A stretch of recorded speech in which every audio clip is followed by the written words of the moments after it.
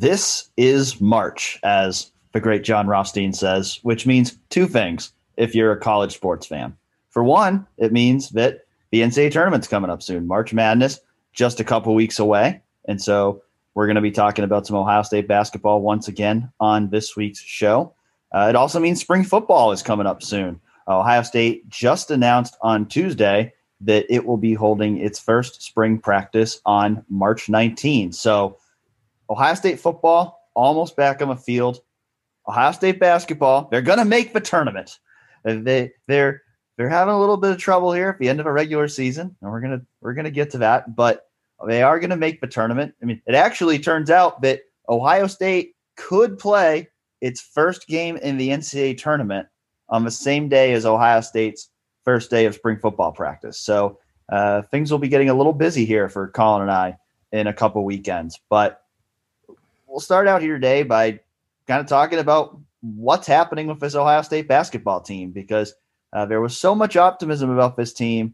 I mean, 2 weeks ago, and even last week, we had a conversation on here, and I think we both still felt pretty good about what we were seeing from Ohio State basketball. We felt like the loss to Michigan, as competitive as Ohio State played Michigan, we still felt like, okay, Ohio State still, looks like a top 4 team here. And then that was decidedly not the case in these past 2 games, as Ohio State suffered a 71-67 loss to Michigan State on Thursday, and then a 73-57 loss to Iowa on Sunday, which to me, that game against Iowa in particular on Sunday was the worst I had seen this Ohio State basketball team look maybe all season, or at least since I started paying attention after football season was over.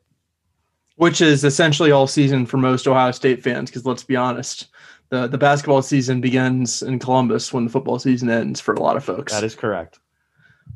It's interesting. I feel like every single week we just rocked back and forth with this team. It's like, do we think they're real? Like, do we think this is sustainable? How great are they? Can they make the Final Four? And now it's like some people are sort of out on it and are a little bit disappointed, not really sure where this team goes. And I think that, Dan, I just want your perspective just on someone who, you cover the team, but you're still a little bit from the outside. Like, how do you think people should be feeling about this team?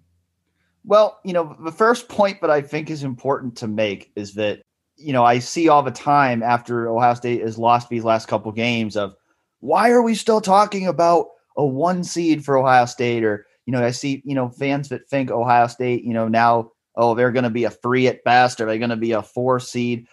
Ohio State's still right in the thick of this thing. It feels weird, especially if you're a college football fan and that's really your main sport, because in a college football season, if you lost 3 games in a row, that's it.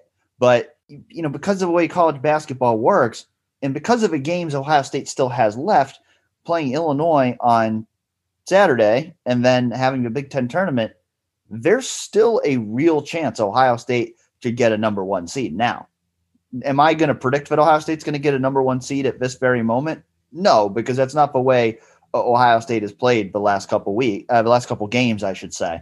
And I do wonder right now about this team. Is this the annual slide we've seen from Chris Holtman's team, where this team just goes on a cold streak for several weeks, and if that can't happen, this is the time of year that cannot happen. I also think if this team can bounce back, I'm not sure that anything has really changed in terms of what this team can accomplish.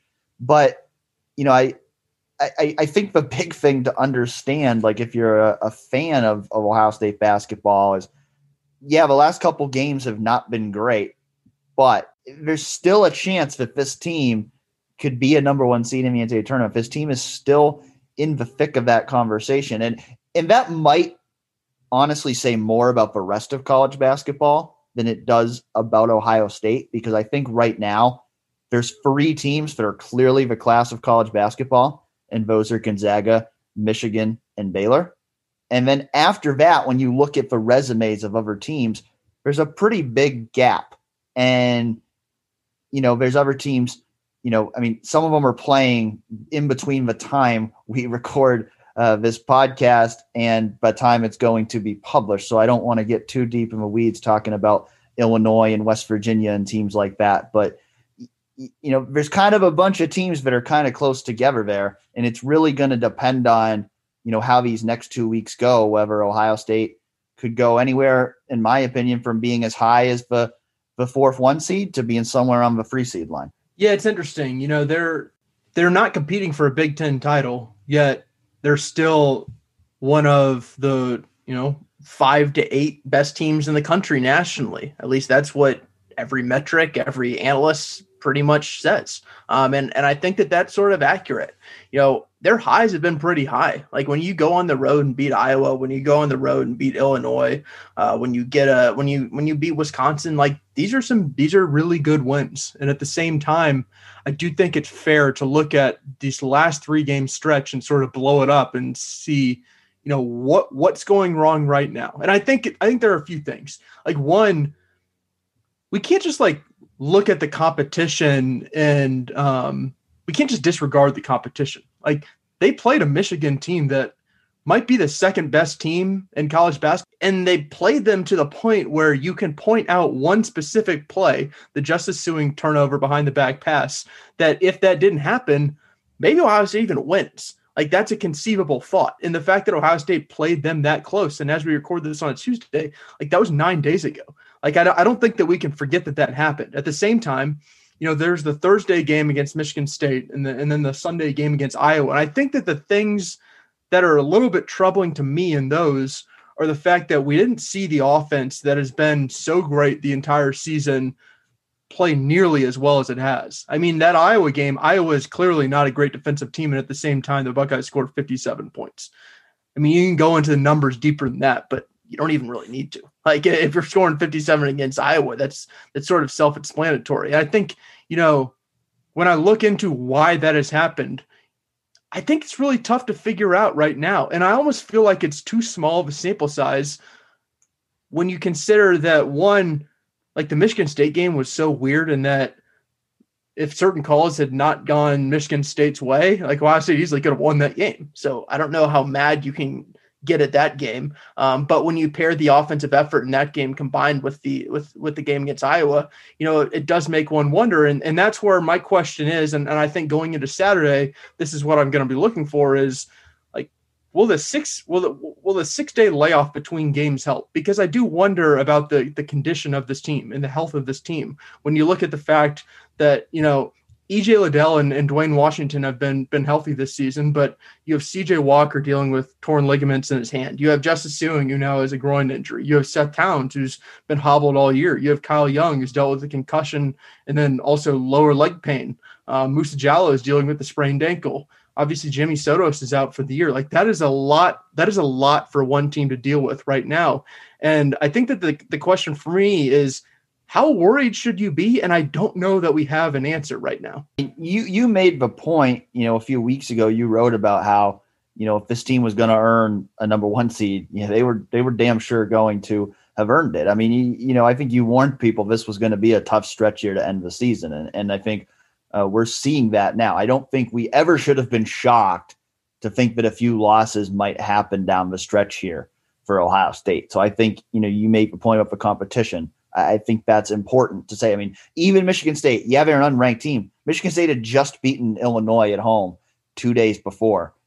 This is a team. I mean, Tom Izzo always seems to get his teams peaking at the right time in March. So I think you had to know that was a game that was going to be tougher than it might look on paper. So in terms of looking at like the opponents they lost to, there isn't one of those games where I look at and go, wow, that in itself is a really bad loss for Ohio State. And, to your point about the Michigan State game, I think if we had been recording this podcast on Friday, we probably would have been talking more about the officiating in that game because I think, we've talked off air about how we are not big criticizing ref people, but even we both agreed in that game that the officiating left something to be desired.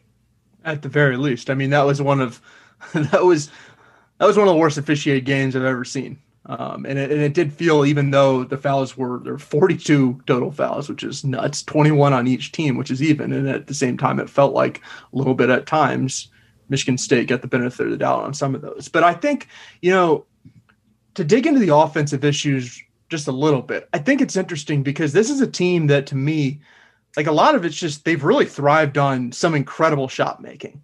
And that's from Dwayne Washington, EJ Liddell in particular, because, those guys are really, really good offensive players. At the same time, like Dwayne had a stretch there for 5 or 6 games where it's like Dwayne sort of looked like an NBA player almost. You sort of at the same time knew he might come back to earth a little bit because he's a guy that relies on really difficult shots. And EJ Liddell's the same way. I mean, he's implementing a 3-point shot into his game in the middle of the season. He's someone who shoots a lot of mid-range shots. He's an undersized guy in the post. A lot of that's just really difficult to manage. And then when you look at, guys like Justin Ahrens, who really hasn't been able to get shots off the way he did earlier in the season, and Seth Towns the same way. And then Kyle Young, I think that, his inability to be physically the kind of guy that he wants to be right now has hurt Ohio State a little bit. I just think that makes it hard on an Ohio State team that I don't really know has a ton of margin for error when you consider the health of the team and also the defensive shortcomings that are just sort of natural. Like, they're never going to win a 63-62 game in the tournament. They might win an 85-84 game in the tournament, but those are the kind of games that they're going to have to play. And when the offense is playing like it has in the last 2 games, I think that's the tough thing when you look towards the tournaments and project, like, can they win 4 games in a row, 3 games in a row? Like, how far can an offense that really has to make difficult shots take them? And I think that's the part that's challenging when you're predicting what this Ohio State team will do in the tournament. I made the point on last week's show that I thought one thing that would make this team susceptible to being upset in March was the fact that it did have those defensive issues, and that if this team has a bad day on offense, it's probably going to be a bad day in general for the Buckeyes. And I think we saw that on Sunday where, the offense just wasn't at a level close to what we've seen from this team most of the season. And if that happens, this team is not even going to be able to be competitive because it's just not built to grind out a defensive kind of game. And granted, Iowa is one of the best offensive teams in the country, but even Iowa in that game, Iowa's offense looked better the previous time they played them too. It wasn't like Iowa's offense was like at its best in that game. It was just a matter of Ohio State's offense wasn't able to get anything going. I think they had one little stretch there at the start of the second half where they cut it down to 2 points lead. And then what was the stat? It was something like 15 points they scored the rest of the game. I think it was 15 points in the last 16 minutes. And then if you look even deeper into that, last 10 minutes of the game, they made one shot from the field. I mean, they hit some free throws, but one shot from the field in 10 minutes when you're a home team trying to come back against an Iowa team that is not super strong defensively, it's obviously not going to cut it. And I think the point was made at the end of the game on Thursday. I think you retweeted a tweet by Kyle Rowland that made the point of how they only had one made shot in the last 4 minutes or whatever against Michigan State. And most of the responses from Ohio State fans were basically, shut the hell up. The officials were the reason why Ohio State lost this game. Yeah, but then you see what happens on Sunday and you go, well, this is why this point was being made on Thursday, because we've now seen 2 games in a row here where down the stretch of a game, Ohio State has not been able to make shots. And if that happens in March, you're going to get sent home. Yeah. I think that, I think it's hard to evaluate where this team is right now. And part of that really is because, it's really 2 things. It's the schedule. When you're comparing them against Michigan, a Michigan State team that really became frisky all of a sudden, an Iowa team that's top 10 in the country, and then Illinois on Saturday. I think that's really hard to evaluate where Ohio State is when they're going to play that while also being really banged up. Like, I think this is my number one thing, and it's hard to talk about because, to be quite honest, like, it's sort of boring. Like, it's like, can they get healthy? Like, I don't know how many times that we can say that and be interesting, because it's not that interesting. Yet at the same time, if you're going to play Kyle Young 30 plus minutes a night, like, you need a really good version of Kyle Young. And if Kyle Young can't go, like, this team's in some trouble, because I really like Zed Key. I really like what Zed Key offers. Zed Key's a fun guy. He is someone who, if he hip checked me, I probably would be in a wheelchair the rest of my life. Just the way he moves his body, I feel like that's a fair assumption. Yet at the same time, like, he makes some mistakes that you just see freshman big man make. And to be quite honest, like, I haven't been at all of the games this year, but I've been at the last couple games at the Schottenstein Center. And it's pretty evident that a lot of the time Zed Key's in, Chris Holtmann's yelling at him because he was maybe late on something. There were some details that he messed up on. And even, in the post-game press conference after Iowa, Chris Holtmann referred to him not by name, but he said, some of the issues with defending Luka Garza were some of our younger guys weren't as detailed as we needed them to be. And there's only one younger guy who was guarding him, and his name was Zed Key. So that's who he was talking about. So I think that that's the tough thing with this team when you're projecting them, is how much of that was health-based and how much of that is just like some deeper issues that this team has sort of seen late in the season. Colin, I can't believe you didn't go to every basketball game this year. I know, that's on me. Shout out to the folks who do. But to your actual point, I think it's very true. But this team, I think we've seen here over the last few weeks, or the last week maybe more accurately, we kind of seen the impact of this tough stretch that they've had to play, having to play so many good opponents in a row, so many Big Ten games in a row. You start to see the toll that takes as you get toward the end of the season. And, I think the one bit of good news here is, between whenever you play your first game in the Big Ten tournament, which might be a day earlier than we expected now, because right now Purdue's in that 4 spot, which means if Ohio State ends up in the 5 spot, Ohio State would not get that double bye that they would surely like to have. But at least, until you play that first game, you've only got one more game in between that with Illinois. So that's a little bit more time for guys to rest, to hopefully get a little bit healthy here. But, I think the question a lot of us have right now is, we've seen Chris Holtmann's teams. It seems like every year that there's a month or so where things just fall apart for this team. In your opinion, Colin, do you think there's a chance that this is what's happening here, or do you think this team is going to bounce back? I'm glad you brought that up, because I do think that that's a common thing that I've seen, and I just don't buy it. I don't. I mean, if you look at these last 3 games, what have made you think like this is a real issue within the team that, is something that we've seen before? It's going to carry on, and like this is part of Chris Holtmann's team's identity. I just don't see that. Like, they came out in the Michigan game and competed really, really hard. And sure, they didn't have a great game defensively, but that's like most of the season. That wasn't any different. They were awesome offensively. It just so happens Michigan's one of the best teams in college basketball, and they made an error down the stretch that really cost them. And the Michigan State game, while that was difficult, one, they didn't have Kyle Young in what was one of their most physical games of the year. And also, like, the refs played a fairly decent role in that game. I think the Iowa game, if you want to point to that, like, I think that was probably their worst performance of the season. When all things considered, it seemed like, one, they didn't come out of the gates with a ton of energy. And Chris Holtmann admitted that after the game. And 2, they didn't close the game very well. And I think that if you put that together, like, to me, that's their worst performance of the season. At the same time, like, that's one really bad performance to me. I don't think that this is a really bad stretch. Now, they come out Saturday and they get beat by 25 against Illinois on their home court going into the postseason. Yeah, I'll have a different read on it then. But to me, I just think that that's sort of a mischaracterization of what has happened, in my opinion.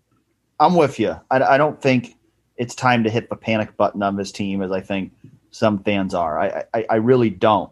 Now, I don't know. You should be cautious. Yeah, I think you should be cautious, because I think the offensive issues, to me, are a little bit concerning, especially when you consider the lack of margin for error. But if you're hitting the panic button, and if you're saying this, I don't really see what happens to this team going forward. Yeah, I mean, I think the point that I'm trying to make here is there's a difference between there's a huge middle ground between saying Ohio State is going to win the national championship and a comment I saw on Twitter this weekend of Ohio State has won its last game of the year. Okay, hang in there, folks.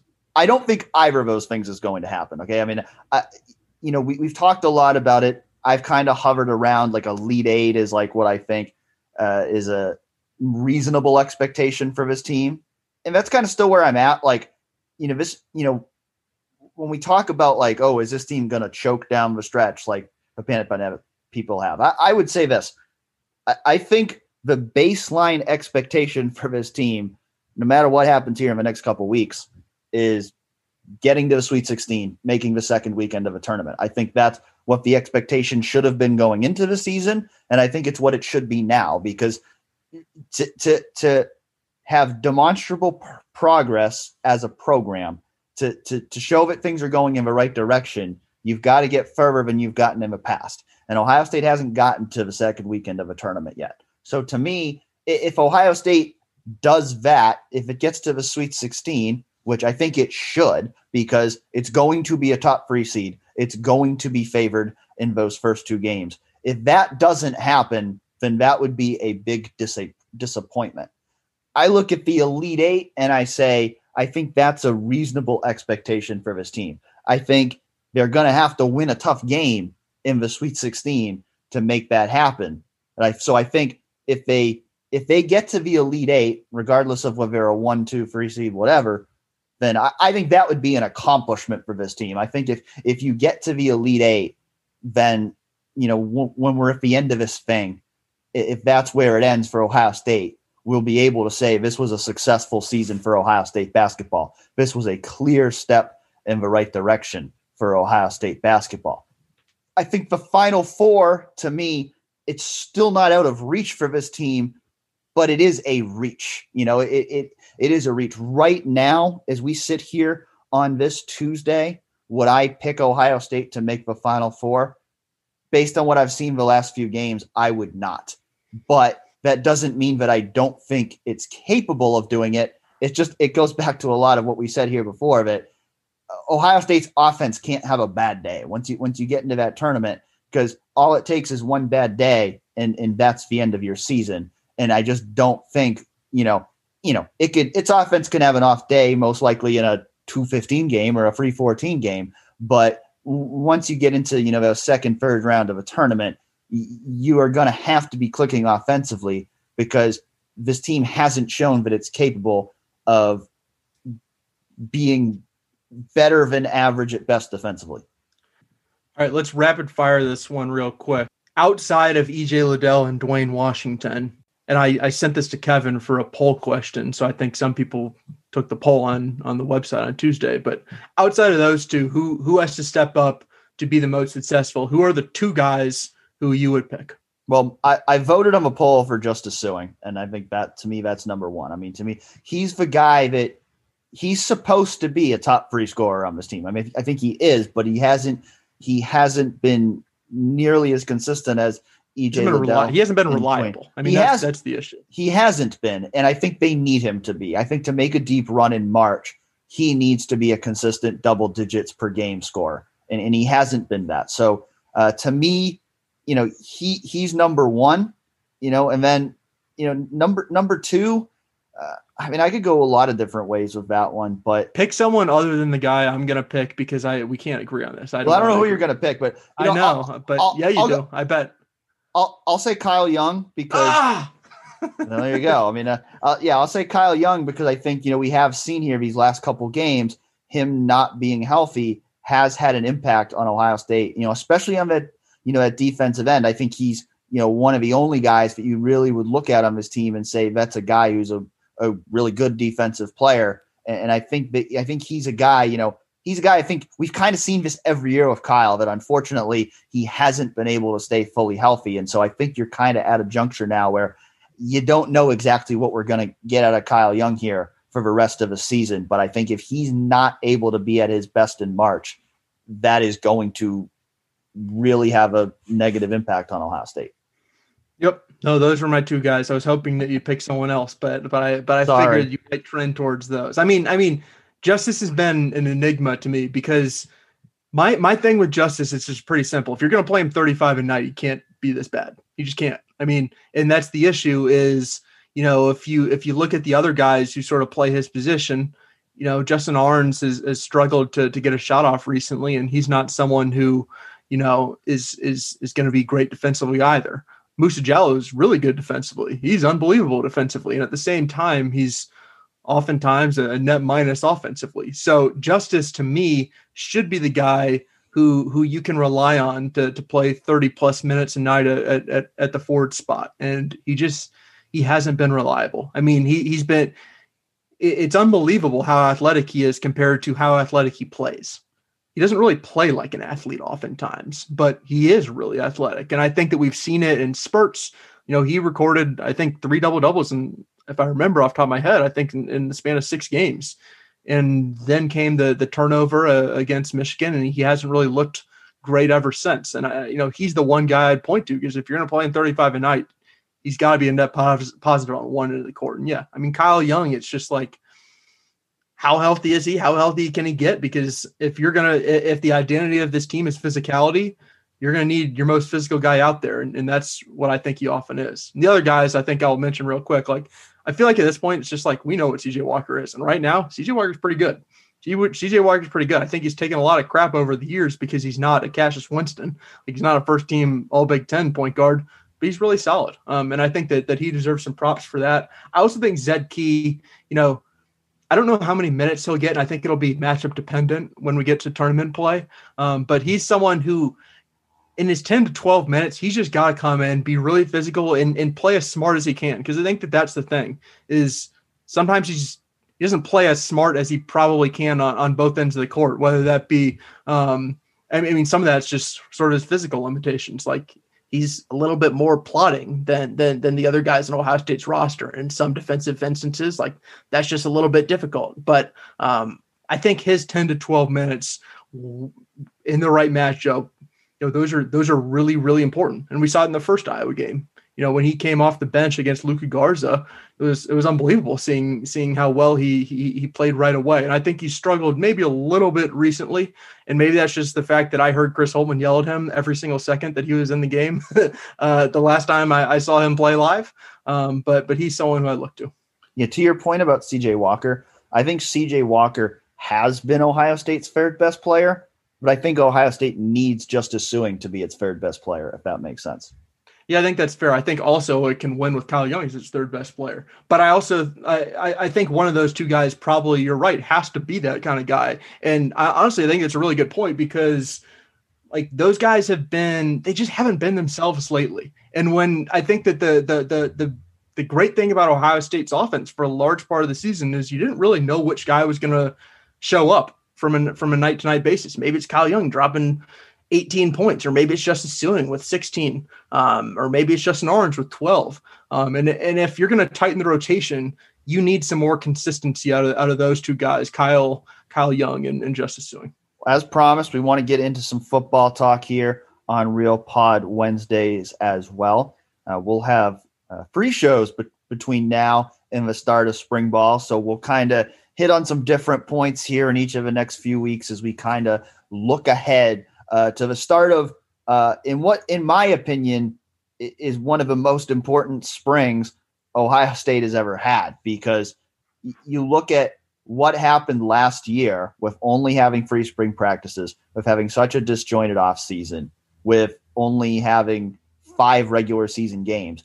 I mean, first things first, you've got to get a lot of young players reps this spring. It's really, really important, because you've got to make up for lost time. And you've got a lot of guys who you're going to be counting on to play this fall who really haven't played a lot of football for Ohio State. So I think, that's the number one thing.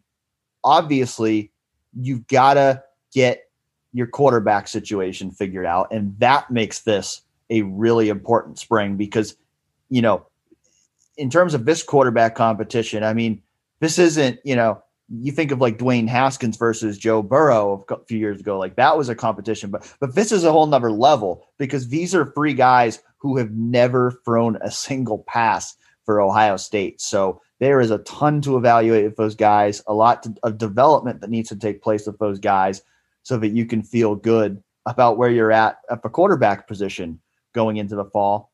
And then the defense, of course, I mean, that's going to be one of the big topics of the spring as well, because of the issues that Ohio State had on that side of the ball last year. I mean, I think it's a combination of both scheme and personnel, where I think Ohio State does need to make some changes to its defensive scheme. And I think this spring is, a time that Kerry Combs did not have to install things last year that Ohio State needs to take advantage of this year. And I think Ohio State just needs some new stars to step up on defense, because I think we saw last year there was no Chase Young, there was no Jeff Okudah in terms of dominant players on Ohio State's defense.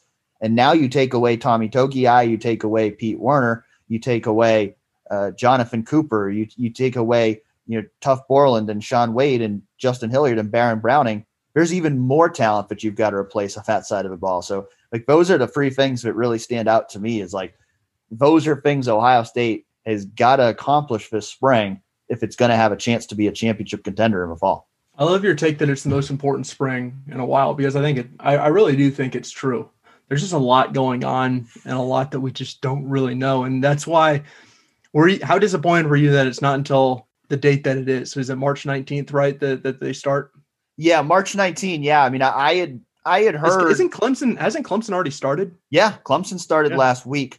So yeah, I mean, I had heard a few days ago that it could actually start as soon as next week. So I wasn't sure if that was actually going to happen, but I had heard that was a possibility. So I didn't know. I thought, by next week we might be talking about actual spring football. We're going to still have to wait a couple more weeks.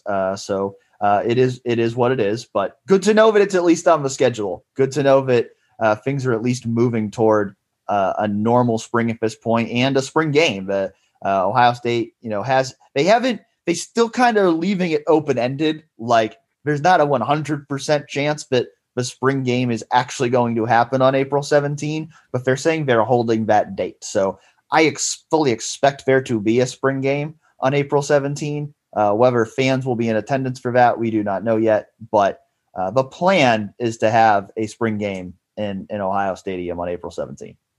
If not, we'll just draft some fantasy rosters, run it through some sort of online simulator, and grab some results that way. We will.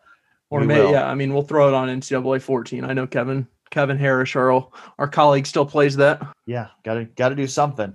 So I had the grand idea, since I thought that we were going to get a chance to actually really dive deep into what we were looking forward to this spring, what to expect, some position battles, maybe a depth chart reset as we went into the spring. And then the fact that it's not until March 19th, it's like, maybe we can wait until next week or something to do that. But I feel like I just wanted to combine all different podcast segments that everybody does into one, and say, let's just draft a Mount Rushmore of players that we are intrigued to watch, presumably when we get their all 22 for all of their practices during the spring. Because that's something they will surely give to us. Yeah, they will definitely give all of this film to us in this hypothetical world.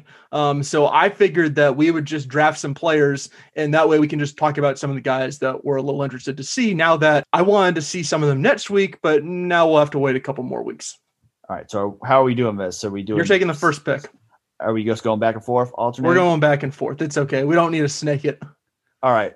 Well, or maybe we should just go auction style. That sounds too confusing. Let's just I'm not actually suggesting that, but that would be a wild way to do this draft. All right. Well, number one, I mean, I got to go CJ Stroud, because I mean he's the guy that is getting hyped up. I mean, you see the comments on Instagram from his teammates about how it's his turn now, and it sure seems like there's a lot of excitement about this guy as Ohio State's next potential starting quarterback. And we could probably draft all three quarterbacks on here. We'll see if we actually do, but he's the guy that, seems to be the one with the most expectations going into the spring of, this is the guy who could win the competition. This is the guy who could be the first out on the field on September 2 at Minnesota. So To me, he's the number one guy. If I get that film from spring practice that my eyes are going to go to right away and watch everything he does, because first things first, if Ohio State's going to be a championship contender this season,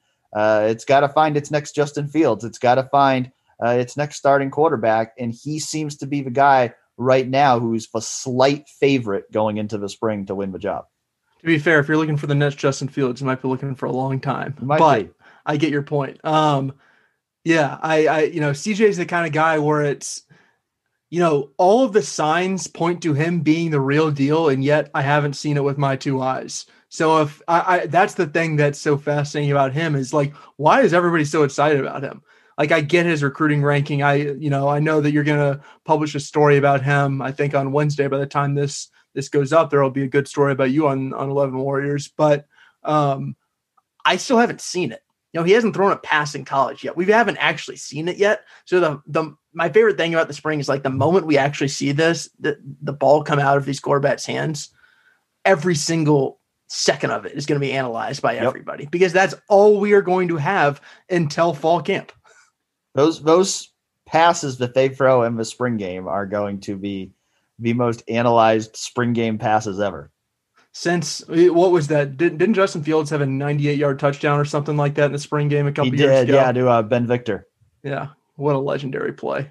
All right, so I give this pick a lot of thought, and I think the one guy I'm trending toward picking, I think I'm going to go with Lathan Ransom, because it's almost less to do with how he is playing and more so where is he? Like, how is he going to be used? Is he going to be a second safety? Is he going to be some sort of a slot cornerback? Is he going to be a nickel back? I don't really know. All I know is they really like him. He's going to get an opportunity to start this season if he can win the job in the spring and the offseason. Like, they're going to give him every opportunity to wedge his way in there somewhere. And just the kind of signs that he showed as a freshman are the kind of signs that Ohio State players typically show when they're going to be impact players at Ohio State. And that to me is why I'm fascinated seeing him going into what will be his first spring practices.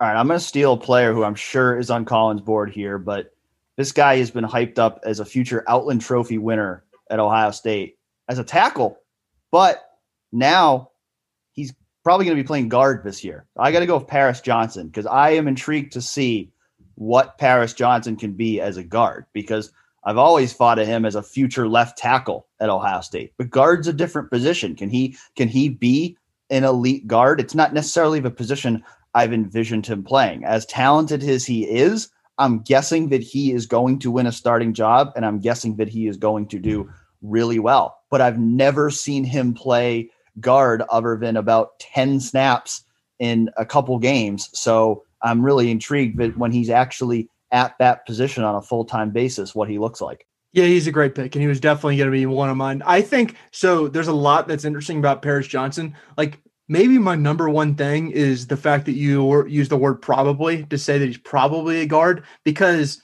there's like this 5% part of me that's like, are we going to see the first spring practice and he's there at right tackle and Nick Petit-Frere's at guard or something?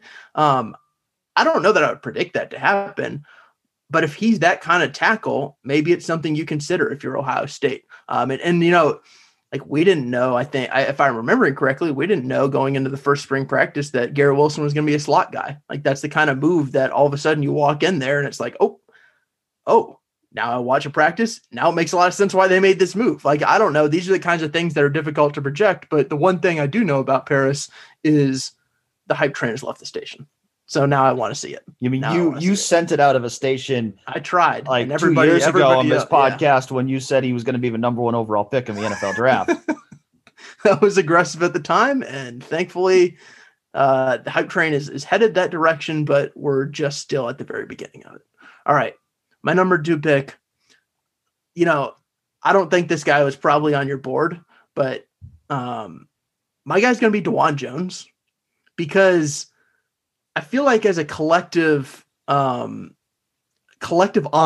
of the Ohio State football program, we've sort of overlooked DeJuan Jones. And I think it's only reasonable because you look at the fact that he feels like he's probably more naturally an offensive tackle. And then you also look at the hype that Paris Johnson's received. And then you look at the fact that Harry Miller started last season. And then you look at the fact that Matthew Jones also started last season and a couple of games. And you think, like, I'm not 100% sure that DeJuan Jones is going to wedge his way in. Like, I think it's pretty difficult, to be honest. At the same time, he's 6'8", 360 pounds, and it's going to be a little difficult to say, hey, DeJuan, go sit on the bench. We have 5 other guys who we think are better than you. And I think that that's the interesting thing to me, because I think he's a little bit of he's definitely an underdog coming in. I don't know that he feels that way. And also, we can talk about the hype of Paris Johnson. I can say that I really liked what Matt Jones did in limited capacity, and I think that Harry Miller's going to be really good. It's not like these guys are proven commodities. DeJuan Jones can walk in there, steamroll guys this spring, prove that he deserves to start, and I think that that's a completely reasonable thing that can happen. I don't know I can sit here and say I'm not going to predict that to happen, but I am very interested to see what kind of DeJuan Jones Ohio State gets this spring. If I thought there was any possibility we would see DeJuan lined up as a jumbo package tight end this spring, I would put him at number 1 on my board, but completely fair. Saving that for the fall. I'll tie in one of our questions here now, because one of the questions we were asked this week by Seattle Lingo was, what recruit from the 2021 class intrigues you guys the most, and why? And we can just tie it into here, because I'm guessing there's a good chance we're both going to pick freshmen here. I'm going to pick one right now that's not going to be a surprise to anybody who listens to Real Pod Wednesdays. Is it going to be a running back? I can't believe it. No, it's going to be a defensive end, and that's going to be Jack Sawyer, because as I think people know, if you listen to Real Pod Wednesdays, I have very high expectations for Jack Sawyer, and not necessarily that I think he's going to play a ton this year, but I'm just interested to see what he looks like that first time in an Ohio State uniform, going through his first practices. It's been 2 years since he's played a football game. He did not play his senior season at Pickerington North. And, he says, if you just look at him, he's clearly gotten a lot bigger, a lot stronger. So I'm just intrigued to see, what he looks like in his first college practices, and can he be a guy who can make an immediate impact for an Ohio State pass rush that needs some impact players to emerge this year. Yep, he's a fascinating guy. I was going to pick TreVeyon Henderson, but to be honest, I feel like we've talked about him now for an entire year. So I'm not going to have the 900th TreVeyon Henderson conversation. I'm going to have a Taraja Mitchell conversation, because he's so obviously the candidate to slide in either at weak side linebacker or middle linebacker. And at the same time, we just haven't seen a ton from him. I would be blown away if he wasn't a starter. And at the same time, I don't really know how good Taraja Mitchell is. I really don't. I mean, sure, he came in with a great recruiting ranking, and that was a position coach ago and like 3+ years at this point. And that's really difficult to project what Taraja Mitchell will look like on the field this fall without ever really seeing him in major meaningful snaps. And I think that this spring is going to be really big for him, and obviously the rest of the guys in the room, whether it be Dallas Gant, Craig Young, Tommy Eichenberg, Cody Simon, Kayvon Pope. There are a lot of guys in there who I feel like we don't really know a lot about, but Taraja is the guy who was once really hyped up, and now it's his time. And it's been several years since then. And I'm looking forward to seeing what he can do. If you're not going to pick him, I will. I'll pick TreVeyon Henderson, because I'm very intrigued to see if TreVeyon Henderson can come in and have a J.K. Dobbins-like ascent and come in his first spring, make that immediate impact, climb the depth chart, and make a push for that spot in the rotation right away. Because I think he's that kind of talent. I think he's a guy who really has a potential to add a really big spark to Ohio State's offense in year one. And I think, based on what we see this spring, is going to go a long way toward determining whether that's actually going to happen in the fall. We'll know 100%. Like this is. Yeah, I mean, if he looks pedestrian this spring, then he's probably not going to be in the rotation this fall. Yeah, this is one of the things that you never want to say anything with 100% certainty when it comes to Ohio State football. And projecting 6 months ahead. But if TreVeyon Henderson doesn't look great this spring, he's not going to look great in the fall. J.K. Dobbins, I mean, you heard it just the entire offseason. J.K. is going to be great. J.K. looks great. You heard it from everybody. And J.K. it turned out was great. So if we hear that again from TreVeyon Henderson, guess what? That's probably going to happen. And if it doesn't happen this spring, then we can probably temper expectations a little bit. I could go a lot of different ways with this last pick. I was thinking of Teron Vincent. He's someone who's really intriguing because, it's going to be, is this year 4 for him? Yeah. Yeah. It's year 4 for him. And he's someone who played nearly 100 snaps as a true freshman and just, his career went sideways because of an injury. Cade Stover to me is really interesting because he probably should be the backup tight end. And in this Ohio State offense, the backup tight ends get a lot of snaps. And at the end of the day, I feel like I'm still going to stick with a freshman 5-star guy because I want to see what Emeka Egbuka looks like. I don't really have, I clearly, because now I just caught myself. I can't even pronounce his last name correctly. Egbuka. It's Egbuka, not Egbuka, which I decided to say. I don't really 100% know where he fits in just because of the talent that Ohio State has in that room. And I think, I almost went Jackson Smith-Njigba too, because I think that he's the kind of guy who maybe could supplant Jameson Williams for that starting spot. That wouldn't be a total shock to me. But, Emeka's the number 1 wide receiver in the country. He's a top 10 overall recruit. He's one of the best recruits that Ohio State's ever had at the position. And when he's walking into that talent-laden of a room, can he stand out, and what does he do as a true freshman? I remember going to spring practices the last 2 years, the first day of spring practice. And 2 years ago, who was that freshman who really stood out? It was Garrett Wilson. 1 year ago, who was that freshman who really stood out? It was Jackson Smith-Njigba. So can Emeka Egbuka be the next guy in that wide receiver room who comes in and you just immediately see this is a guy who can be a future star at Ohio State? I think when you're the number 1 receiver in the country, that's what you expect from a guy. So he's going to be really intriguing to watch. He is. There are a lot of guys on this list, and that's just the nature of having 2 months off of seeing Ohio State play. The list is essentially the entire roster.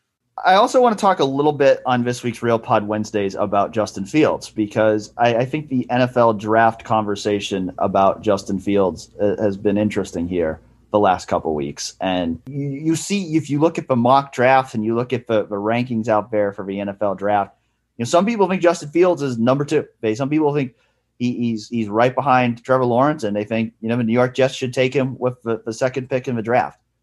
There's also a mock draft by NFL.com's Charlie Casserly last week that had Justin Fields going 24th to the Pittsburgh Steelers. Now, I'll just say it straight up. I think that's patently ridiculous, the idea that Justin Fields would fall to the 24th pick in the NFL draft. I don't think there's any chance that happens or comes even close to happening, because all it takes is one team that needs a franchise quarterback to fall in love with them. And there's a lot of teams that need franchise quarterbacks this year.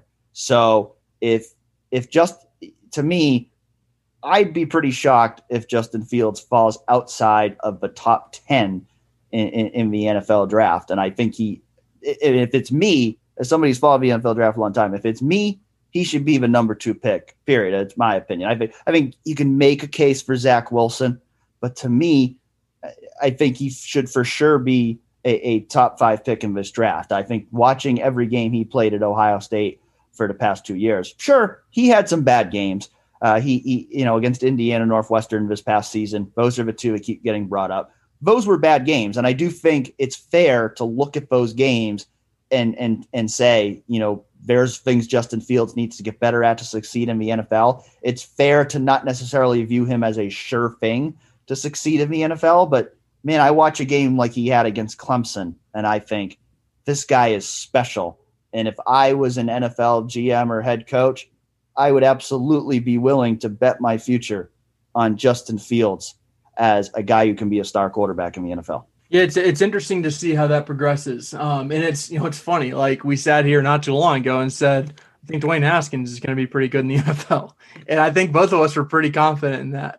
And that's one of those things where I don't know if, it's really tough to project. But when you're looking at a guy like Justin Fields, he's as solid as I've ever felt on a quarterback, especially coming out of Ohio State. I understand some of the reservations that people have about him, because there are things that we've all talked about. Like, sometimes he takes too many sacks. Sometimes it feels like he's not 100% sure where to go with the ball when after his early reads. And I think that's just completely natural. I mean, he's a really young quarterback who still has time to develop. And also like he's playing for a system in a system for Ryan Day and I remember saying this even during his first year as a starter, like a lot of the throws are just easy. Like a lot of them, it's like Ryan Day just schemes up easier passes for Justin Fields than most. And I think that's not negative of him. That might make it a little bit of a tougher evaluation when he's used to having some of those. But if you're going to bet on physical traits, there are worse bets in the world than to bet on Justin Fields. And even like, some of the conversation centering around him as like a one-read quarterback, I don't really think that that's totally fair to him. And I think also like the point has been made by several people, like if you're a one-read quarterback and your one read was Garrett Wilson or Chris Olave, you might stick on that read a little bit longer than some other people. You make the point about Dwayne, and it's very fair point because I'll absolutely say I was very high on Dwayne as an NFL draft prospect. I thought he was going to be a better NFL prospect than Kyler Murray. I was wrong about that. Now, granted, I also think, some of the reason why Dwayne's career has gone the way he has is not so much about the fact that he didn't have the talent to succeed, but it's that some of the poor decisions that he has made in terms of the way that he's handled himself as an NFL quarterback. So, I still think if Dwayne, does the things he needs to do off the field, I still think he's got a chance to be a successful NFL quarterback going forward. But I also think Justin Fields is a clearly better prospect than Dwayne Haskins. And a lot of that starts with his athleticism, where I think you're seeing more and more of the NFL is going toward athletic quarterbacks. And, for Dwayne, that was a clear weakness. He's just not a guy who's got great mobility. He's not a running threat. Justin Fields is that, while he's also an elite passer. I mean, you could, to me, if you're talking about who's the better passer between Dwayne Haskins and Justin Fields, in terms of what they did at Ohio State, it's almost a toss-up, but I might lean slightly toward Justin. I mean, I think Justin is that good. I think he's that talented. And so I don't think it's fair for people to just say, well, Dwayne Haskins didn't succeed at Ohio State and other Ohio State quarterbacks haven't succeeded in the NFL. So, that means Justin's not going to succeed either. I think that's an oversimplification. And honestly, it reminds me of another quarterback I covered about 4 years ago, and that's Deshaun Watson. And he was a guy I was, just as flummoxed then that, they're talking about Mitch Trubisky as the number 2 overall pick, and Deshaun Watson doesn't even go in the top 10 because Deshaun Watson's a guy I watched every game he played for 2 years, and he was phenomenal. And a lot of the points that were being made about Deshaun then are the same points that are being made about Justin now, that he's coming from a team that hadn't produced successful NFL quarterbacks, is that the offense he was in might not translate to the NFL. But when you're a special talent, which I believe Justin is, and I believe Deshaun was too, ultimately you're going to make it work. And I think the other point too that I always go back to with Justin, it's a little bit cliche, but I really do believe it in this case, is I think this is a guy who is going to do all the right things at the next level. I have absolutely zero questions about his dedication to football and about being the best possible quarterback he can be. And so I think, those questions you might have had with Dwayne, I don't think you have any of those questions with Justin. And I mean, the guy's tough. I mean, you saw it in that Clemson game with the injury he had. I mean, this guy is tough. This guy is a hell of a competitor. And I think that means something as an NFL franchise quarterback, that this is a guy who we saw it in his 2 years at Ohio State. Teammates rallied around him. They believed in him intensely, and he made the team better, not just with his physical ability, but also with his leadership ability. And I believe he's going to be able to do the same thing in an NFL locker room. When you were talking about their athleticism, the only thing I could think of is Justin Fields as an athlete is what Stephen A. thought Dwayne was. I was thinking about the Stephen A. The only thing I could think of at that time. But, I agree with just about everything you say. I think projecting quarterbacks is one of the most difficult things in the world. And at the same time, If it turns out Justin Fields is bad, like I'm just going to throw in the towel. I got no idea if Justin Fields, it turns out, can't play quarterback in the NFL. I don't know what I'm looking at, and I will be an apologist for any NFL evaluator that gets it wrong, because Justin Fields, like, how could Justin Fields be bad? Like, I don't even understand how that could happen. And I don't know. To me, he's the total package. If the thing that people are glomming onto is like the one read part of it, like that to me is such a small thing in the grand picture of what Justin Fields is as a quarterback prospect at the next level. So, luckily, as each day passes, we get one day closer to the draft and one day fewer that we have to read bad NFL draft takes. One final question before we jump off here.